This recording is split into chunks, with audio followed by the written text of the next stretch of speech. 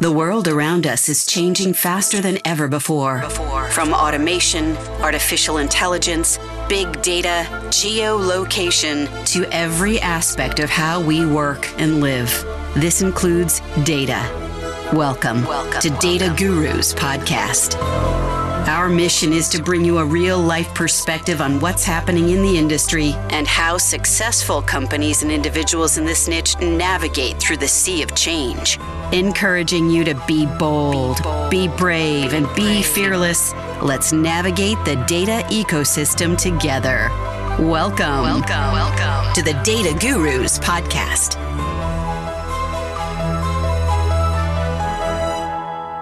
Welcome to another episode of Data Gurus. This is Seema Vasa, your host, and today I'm excited to welcome Martin Filz, who is the CEO of Pure Profile. Welcome, Martin.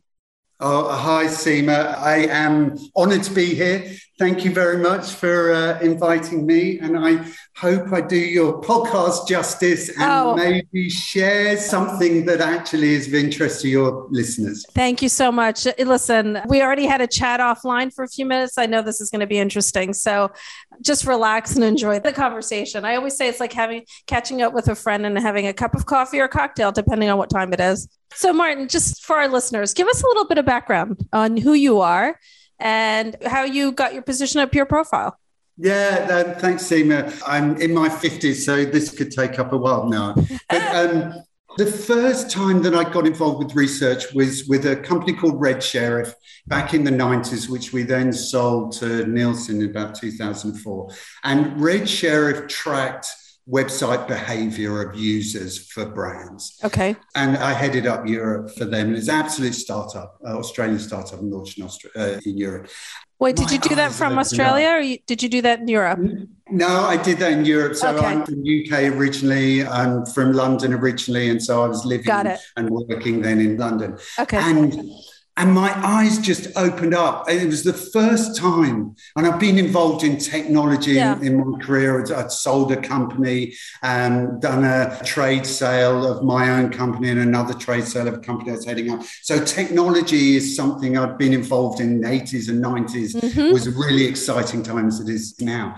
But I looked at this behavioral data that Red Sheriff had. And I went, oh my Lord, how can any company make any decision without not first looking at information? Right. And it is the first time I've been involved with sort of consumer insights. And I was sold, hook, line and sinker. I loved it. And I saw a reason for getting up in the morning. You're helping clients to have a better experience with their consumers. Consumers are going to have a better experience with the brands. It was a win-win for everybody. And especially 2000s, it was so exciting. Oh, yes. To be involved in the space. And so that was my first entrance. And we sold that to Nielsen. And I spent a while at Nielsen as well, integrating the teams across Europe that had come together. And then it was about 2008, I found myself in Australia. So I have a beautiful Australian wife and 2 Australian daughters. And so I found myself in Australia. And a friend of mine, Johnny Caldwell, was working for Research Now. I'd already been involved in the technology side, so I hadn't heard of Research Now. And Johnny said, they're looking for a head of Asia. Maybe you should have a discussion. And so then I got involved with Research Now. What an exciting company. Chris Haviland, great leader, an exciting brand and everything they're doing. And suddenly I went from behavioral data to actually insights, to people's sentiments. And I was like, oh my God, this is even more exciting. This is really what I care about, what I think about. And, panels it was like the Holy Grail to me. I discovered chocolate. And so then Research Now, and headed up in APAC for Research Now and EMEA and APAC for Research Now. And then I got headhunted to go and join Lightspeed just prior to the GMI acquisition to do the integration of David Day, who headed up Lightspeed at the time. He headed up Nielsen when we'd sold the company. And so we did the integration. And so did that. And so then Lightspeed, And I left Lightspeed to join a company called Eureka, which was all about big data. And that was another eye-opening discovery for me. And that was actually brands were happy to look at big telco data, maybe 100 million users in a country, and actually make business decisions made on that big data. And it isn't representative, and there might be biases, and it's not every decision. And this was another Eureka moment. Well, that was in the company as well, but that was another eye-opening discovery that was wow. And so then COVID struck, and all my teams around the world, and I thought I wanted to do something closer to home. And Pure Profile didn't have a CEO, and I'd known Pure Profile, 22-year-old company, being top-up partner, panel partner, competitor, and didn't have a CEO. And actually, it was a perfect fit for me. And I remember when I had a few meetings with the chairman, having contacted the chairman, I remember coming back from one of the meetings and again being so excited that this was a piece of plasticine with amazing technology and people and all the rest of it, but had the opportunity to mold itself into a company that really could do special things for both clients, panelists and people and teams. And I came back from one of the chats and my wife said, I haven't seen you so excited about something for ages. If you don't get this, this doesn't work out, just go and retire and go to Byron Bay up there. She was nervous as to your reaction, what it might have been if you did not get the position, I imagine. That was it. Yeah. The summary I just want everybody to get out there, and I say to people is, throughout my career, you've got to be open to being excited. You've got to be open about discovering something new. And if I had just treated Red Sheriff as a job and perhaps Research Now as a job, etc., then I wouldn't have the most incredible role that I have today. And so just be hungry to learn, just be hungry to open your eyes and be willing to be amazed by everything. And that's how I lead my life. I love it. And that's what's ended up today at Pure Profile. I think we can appoint you as an ambassador for our industry, for the love of insights and data and the passion for it. And that's a compliment. The question I have for you, though, I'm curious, before you got into, let's say, the quote unquote data or insight space, how much were you aware of it? How much did insights or data feed into decisions you made into whatever position you were in? Zero. Isn't that crazy? It's so crazy. And I think that's such a brilliant question. And that is so important that I think the whole research industry needs to be aware that outside of the research industry, nobody cares about the research industry. Yes. And so I was heavily involved in technology, sold my own company, sold another accounting software company that I was then heading up. And we didn't bat an eyelid, spend a moment thinking about how our technology was being used. It was just purely about selling that technology to that brand, the features and benefit. Yes. I think that outside of that niche, that job description, it's not thought of in the same way. And we've got to spread the usage of the data much more importantly. I had a meeting yesterday with a big quick service restaurant chain here in Australia. They've got about 180 locations. They're opening up another 180.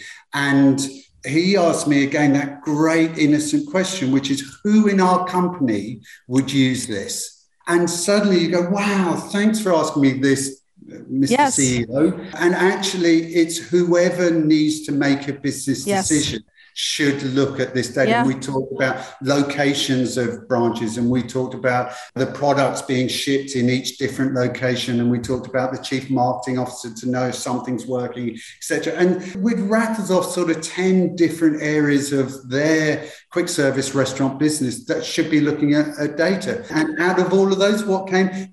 There were 3 that actually are. And it's the data and innovation team, the chief marketing officer, and the executive team that looks at data every month.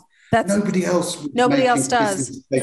That's pretty amazing. Yeah, and I agree with you. I think there's a lot of education, it's almost creating demand for data, right? In places that people don't know it exists, and it can actually help them mitigate risk. It can inform innovation ideas and really play an integral role in driving, at least, take calculated risks. Spot on. So, okay, you get to Pure Profile. It doesn't have a CEO. I think you mentioned for 18 months. Yeah. That's a little bit of a red light or maybe yellow light. Tell us a little bit about what kind of decisions you had to make when you got into the company. Yeah, look, everything I've done on the shoulders of giants. So I was listening to Michael McCrary interviewed with yourself in the podcast. I'm not an entrepreneur. And I think there are three types of people. I think one-a-tripper or whatever was his example. One-a-tripper who keeps dreaming about it. Yes. But also that execution team. Yes. And many founders and many entrepreneurs have got a brilliant idea, but actually they need an execution team to make that into reality. That's my skill. Mm. And so Pure Profile launched, it's our 22-year anniversary this year. Paul Chandler launched Pure Profile. Genius, along with Chris Havman, really changing the way the research was done and sample was gathered, relationship with panelists, relationship with clients, fantastic. But didn't have a great execution team, so it was a confused company. Okay. So as a company during that period, rather than being laser focused on data and insights, there was, are we a technology company? Are we a media company? Are we a data and insights company? And so the company sort of bubbled along, made a poor, very large media acquisition in 2016, which left the company with a lot of debt. And again, the series of CEOs that came in were media focused. The jewel of the crown that was sitting there was data and insight. And so when I opened the doors to Pure Profile, firstly, it was already global. We had offices in 5 countries. We had a large Indian offshoring center where we're doing scripting, data processing, etc. So the framework was there of a mini YouGov, Lightspeed, Dynata, etc., who are in 40 odd countries. It was already set up. So it was like, wow, it had really cool technology that was delivering in ways that I wasn't used to it being delivered in other companies I've worked for. So that was pretty cool. We do a lot of our work with partnerships. So again, working with partners, we just done Flybys and News Corp and others, where actually partners deliver data or panelists to us, which enables you to go after niches, etc., and quickly roll out new countries. So that was innovation, and then amazing people. And I really thought you'd open the doors and see the company that was bubbling along for a while, not doing much, and all the good people would have left. And there's an amazing passion and culture and incredible element of Pure Profile that actually the people there. So it was all sitting there. There was just loads of noise. The fundamentals were there. So the first job was sitting down with the executive team and saying, hey, let's get rid of all this noise and let's uncover the onion. This is the part of the business that's been growing. And so creating a core strategy around being global, around having great technology, around then delivering what our clients want, which is data and insights and media campaigns. So that insights to activation. And then along with that, because we're publicly listed we're on the Australian stock market. So we did a debt to equity swap. Nice. So we got rid of our debt mountain. And that opened up a pressure cooker. Just getting rid of the debt. Yeah. Suddenly clients were going, I want to spend more with you. And partners, I want to sign with you. And team members going, oh, thank God, I've got a job next month. Right. Here we go. What can I do and how can I work? And then because I'm old enough and I've been in the industry a while, I am sorry for annoying lots of other people, but I went around and cherry-picked amazing people. So I'm sorry to the companies I cherry-picked people from, and I'm sorry to the people that I haven't yet chosen, but you're next on my list.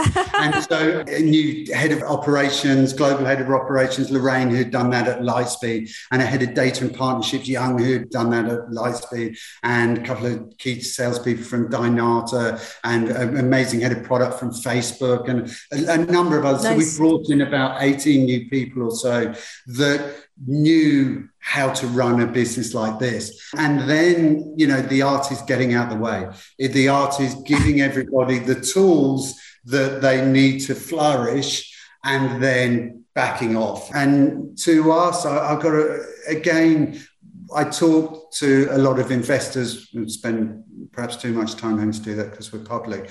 And what I say to investors is you should really just look at two metrics. And the two metrics we really look at is firstly customer satisfaction. Our NPS score is about 86.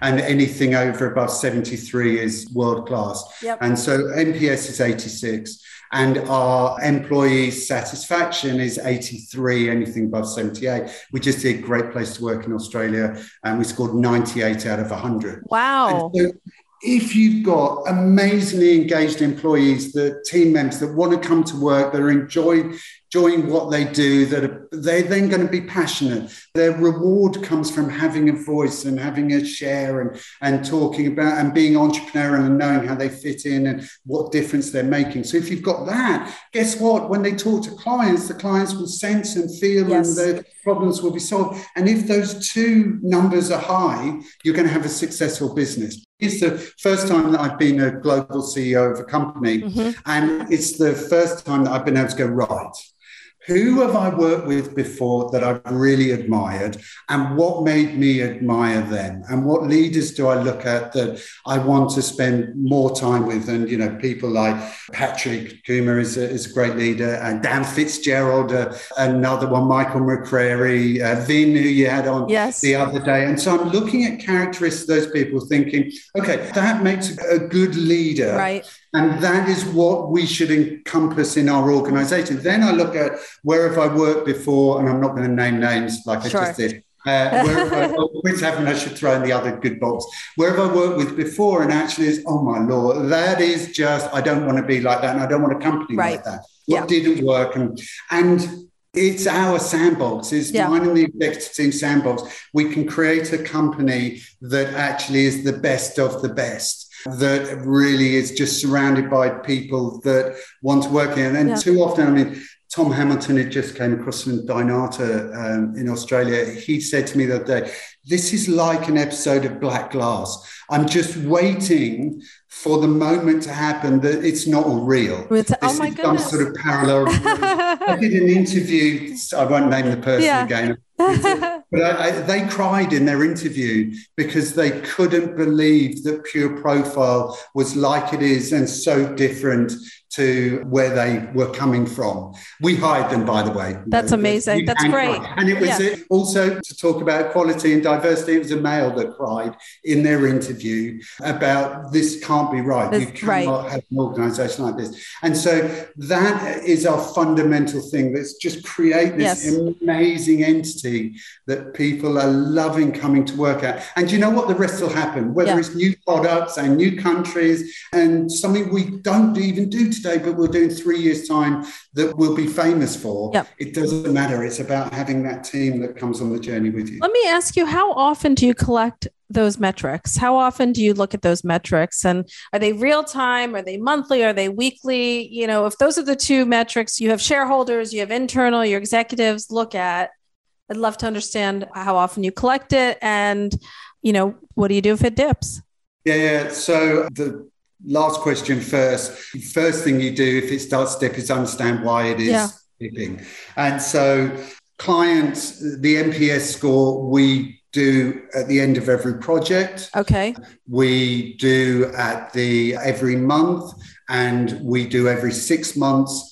A longer one, and then we do every 12 months. So that we do on clients. What we also do with clients is they regularly present to the whole organization. So every month we have 3 clients who present to the whole organization. And it slipped a little bit, it's meant to be, but regularly, I'll say now regularly, just in case everybody's you go, hang on, we don't do that. Yeah, right. So regularly, we have 3 clients who present to the whole organisation about their business, about what they're seeing, and also how we're performing.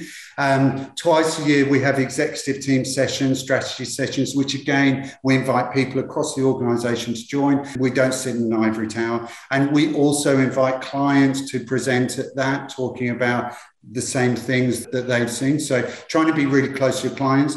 Panelists, we do every survey, and again, regularly, maybe it's every 6 months. And then on the employee side, the normal thing. So we have it every 12 months, we have it every 6 months, and then we do check-ins and pulses when needed. What we also do is, I speak to every new employee that starts the company within 3 weeks of them starting. Doesn't matter what location, what level, who they are, whether I've interviewed them or not. I have a 15 to 30 minute chat with them about who we are, what we are. I want to understand them, maybe about their living situation, children and marriage and whatever else, and their aspirations, which really freaks some people out. And I meet with every new employee within sort of 2 weeks or a month of them starting. There's 15-minute to 30-minute chat, wanting to explain about the culture and the purpose and what we're trying to do at Pure Profile. But in addition, understanding more about them, their lives and their aspirations and living situations. And that really freaks out a lot of people. And I'm just me. I don't get this. Firstly, you do training about being an authentic leader or whatever. Yeah. Like, life's too exhausting to be two people. I totally agree with you. It is so, and the faster people understand this, the more efficient they'll be and the happier they are. They don't have to work on this facade. Yeah, anyway, sorry, I'm vehemently in agreement with you. No, but you're exactly right. Like, if we can just get out of our own egos. Everybody is just people. And, I'm a father to 4 children and I'm a husband, and I get annoyed when people park in car parking spaces they shouldn't park in. And I should exercise more and be healthier and blah, blah, blah. Yeah. And therefore, I'm just having a conversation with people. And that's immediately makes them feel comfortable and it hopefully ensures that they can see Pure Profile as a place that they have a voice. And I think all companies should do that. All companies should ensure that everybody feels that they know how they fit in and they have a place and they have a purpose and they're not just a number. And by doing that, every quarter, I sit down with every team every quarter to just free for 30 minutes. And there's no agenda, and it's for them to share with me anything that they want to talk about or ask. And we have a complete open policy. What has been the biggest surprise that you've gotten out of those feedback sessions? That's a really good question. And you caught me on the hop. We've had quite a few new people that started in India recently, and somebody in India just last week on the call said to me, "So, what would you say to yourself starting out in the industry 30 years ago? What conversation would you have?" And nobody has ever asked me that. And this is their first job, and they genuinely want to understand, how do you get there and how do I grow and what do I do? And that stopped me. It's not an everyday question. It sounds like you're very close to clients. You're close to your employees. Obviously, you have to be close to your shareholders. There's no choice there. Talk to me about panelists, the people who participate, the people that make things, they're the fuel of your company. Yeah. So just like clients and just like all of the team members, the Pure Profile community, give them what they want. Give everybody what they need and what they want. Give them, the comfort and the house and the food and the security. And then with panelists, it's the same. Give panelists what they want and what they need. And what's really interesting is we spend a lot of time talking about gamification and question answers and reducing the length of the survey or increase the rewards. If you want somebody to do a 40-minute survey, give them $100. Yeah. But don't ask them to do a 40-minute survey and the reward is not correct. And actually, the panelists, yes, it's a fully engaged environment. It's a two-way conversation. So our job, firstly, I'll take a step back. Sure. What's our job? Our job is across the organisation to recognise we're custodians of that panelist. Yes. So whether I'm in finance or sales or ops, actually, I'm responsible for that panelist staying engaged. So that's a key thing that we have across the organisation. Then it is about ensuring that the panelist is fully engaged. So it is an engaging environment. They're getting relevant news and relevant information. Also, two-way conversations. We don't do that enough. I do a study on children getting vaccinated. Yeah. We just did that in Australia, and 22%, by the way, of parents won't vaccinate their children because they don't believe in it. But what do they want? They don't just want to answer a survey saying, I don't know how I sit in the world, but actually tell them they're one of 22%. Yes. Tell them they're one of 78%. We're just getting our children vaccinated. My wife has asked, great, you've done the study. Talk to me about what the response were. And I said, 78% of parents said, yes, they're going to get this done. That helps us. Right. We're now more informed so we can make a life decision. So you need to treat every survey that individuals are doing actually as how does it actually further their lives? How does it further their knowledge and their insights about themselves, about their peer group? And so we do that. And that is a huge difference that I see across panels around the world. Relevant rewards. And it doesn't just have to be, yes, 40-minute study, I'll get a couple of $100 or whatever for doing that. But actually, if it's a relevant study to my interest group, then I'm more likely to do it, especially if you're going to tell me how I am comparative to my peer group. So we spend a lot of time recruiting panelists from partners. So we just announced, for example, a partnership with the Asian Parent across Asia, 11 countries, 39 million people. Now, I'm not going to give 39 million people a car survey or a deodorant survey. The 39 million people it's the Asian parent. Guess what they are? They're Asian parents. They want parenting type studies. They want to understand about what are the best conditioners or nappies or milk formula or maybe SUV for a family is to use. Give them the results of that study as well. How do they form? And guess what? They're going to do the next study and they're engaged to do more and more studies. Now, those are studies that you've created or these are client studies or they're client studies. So you get the client to agree to share some of those results, or is that like a policy that you have that, listen, we're going to engage panelists. Part of our relationship with the panelists is just to give them some more insight, to make them more educated, more informed. How does that work? Some do and some don't. Okay. All right. So they're getting some feedback. They're getting feedback. It doesn't mean every time. I'll spot on, Seema. And then every survey you run yourself, those internal engagement surveys to make sure, you're giving them their feedback. Okay. But first and foremost, give 39 million people parenting studies and they would do more. When Flybuys, which is a big partner in Australia, they've got 9 million members, their main grocery buyers and shoppers, give them studies around cereals, around products that buy in supermarkets, etc. That is what they're more interested in. Raise in Australia, another one, financial audience. Try to give them financial studies, etc. So we build up our panel base by going out to partners. And we've got some interesting discussions going on at the moment with US and European partners. We only know the scales off the charts when you talk about the US. Yes. And again, one particular US partner, it will all be around a niche.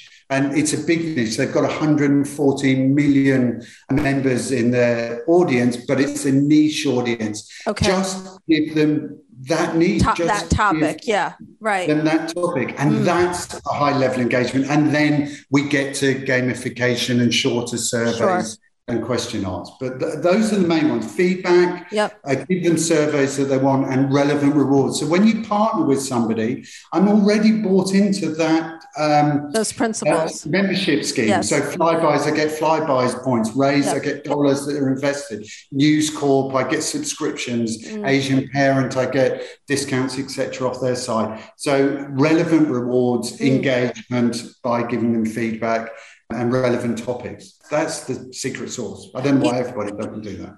I love it.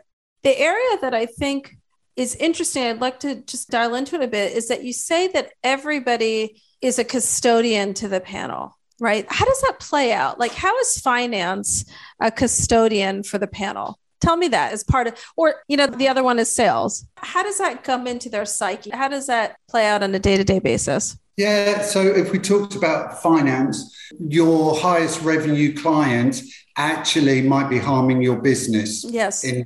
Because of they're harming the panel. Yeah. And so finance needs to not just say, hey, why aren't we doing more with XYZ? Finance needs to first understand what type of work XYZ does with Pure Profile. And then they can have a more informed discussion with, be it a sales team or whoever, about, hey, we need to do more work like this and less work like this. This is good revenue. This isn't good revenue. Also looking at profits. You know, a profit on a project doesn't mean it's profit on a delivery. So, for example, we found a number of studies that were being slipped through. And it's a problem about when you're growing and you become global, some things can slip through the cracks. And there were a number of studies where actually the screen outs far exceeded the number of completes. And so on the face of it, you could say, if you don't look at the harm to the panel, so you don't look at the screen outs, you could actually say, oh, that was a high GM project. That was a high value project. But actually, there were a lot of screen outs. I managed to annoy X thousand panelists who got screened out. So suddenly operations, which is a natural one, but operations is thinking, is this a good study? Is this the right instance rate? Can we target this, etc.? So they think about, and then sales. And so sales, it's got to be good work. We're not full of ourselves, not arrogant in any way, but we won't accept bad work. And we will try to educate a client about why that project won't work or why their data will be questionable. And if that doesn't work, we'll refuse it, because you need to build a great partnership with clients on success, on good quality data, but equally you need to have a panel at the end of it. You can't launch one project that actually I've got attrition of 3, 4, 5%, whatever. So everybody across the organization, we instill you're a custodian of panelists. And I say, and I've always said this, if tomorrow the whole of the sales team won the lottery, we'd still have a business. If tomorrow the whole of the panel won the lottery, we wouldn't have a business anymore. That's a great... Therefore, the most important thing in the business is the panel. That's fantastic. That really is that brings it you can really relate to that, because that's how critical it is. There's no business if there's no panel. Correct. And I'd say that also to the execs slightly differently. And I'd said this when I worked for somebody previously. We were all being full of ourselves, sitting in an away 3 days in some country where we don't have an office, but all feeling good. And everybody's being full of ourselves. And I'd just written down some stats. And I said, whilst we've been having this meeting, we've done X million completes, generated this many dollars, generated this much. Who's more important to the organization? The 14 people sitting in this room, or actually everybody else that's sitting outside of the company? I really appreciate you taking the time. I love your passion, love your energy, and I really look forward to keeping in touch with you. Oh, look, Seema, you're doing brilliant things. You're changing our industry with what you're doing. And I hope somebody, as I said at the beginning, has taken away something positive from this. So thank you so much for inviting me. Thank you. Teams are in flux, but you still have to get your research in field. Partnership with Paradigm Sample means you get our expert focus on every detail of your project. We have access to over 1 million consumers and many business professionals who are eager to voice their opinions and participate in traditional and non-traditional online studies, whether it comes to sampling, programming and hosting services or consultation. We are agile and quick to meet your needs. Visit paradigmsample.com today. Thank you for tuning in to Data Gurus Podcast. This episode has ended, but your exploration doesn't have to. Head over to www.dataguruspodcast.com and access all the resources and links mentioned in today's show. You'll also find bonus content available to our podcast listeners exclusively. That's www.dataguruspodcast.com. Until next time, be bold, be brave, and be fearless.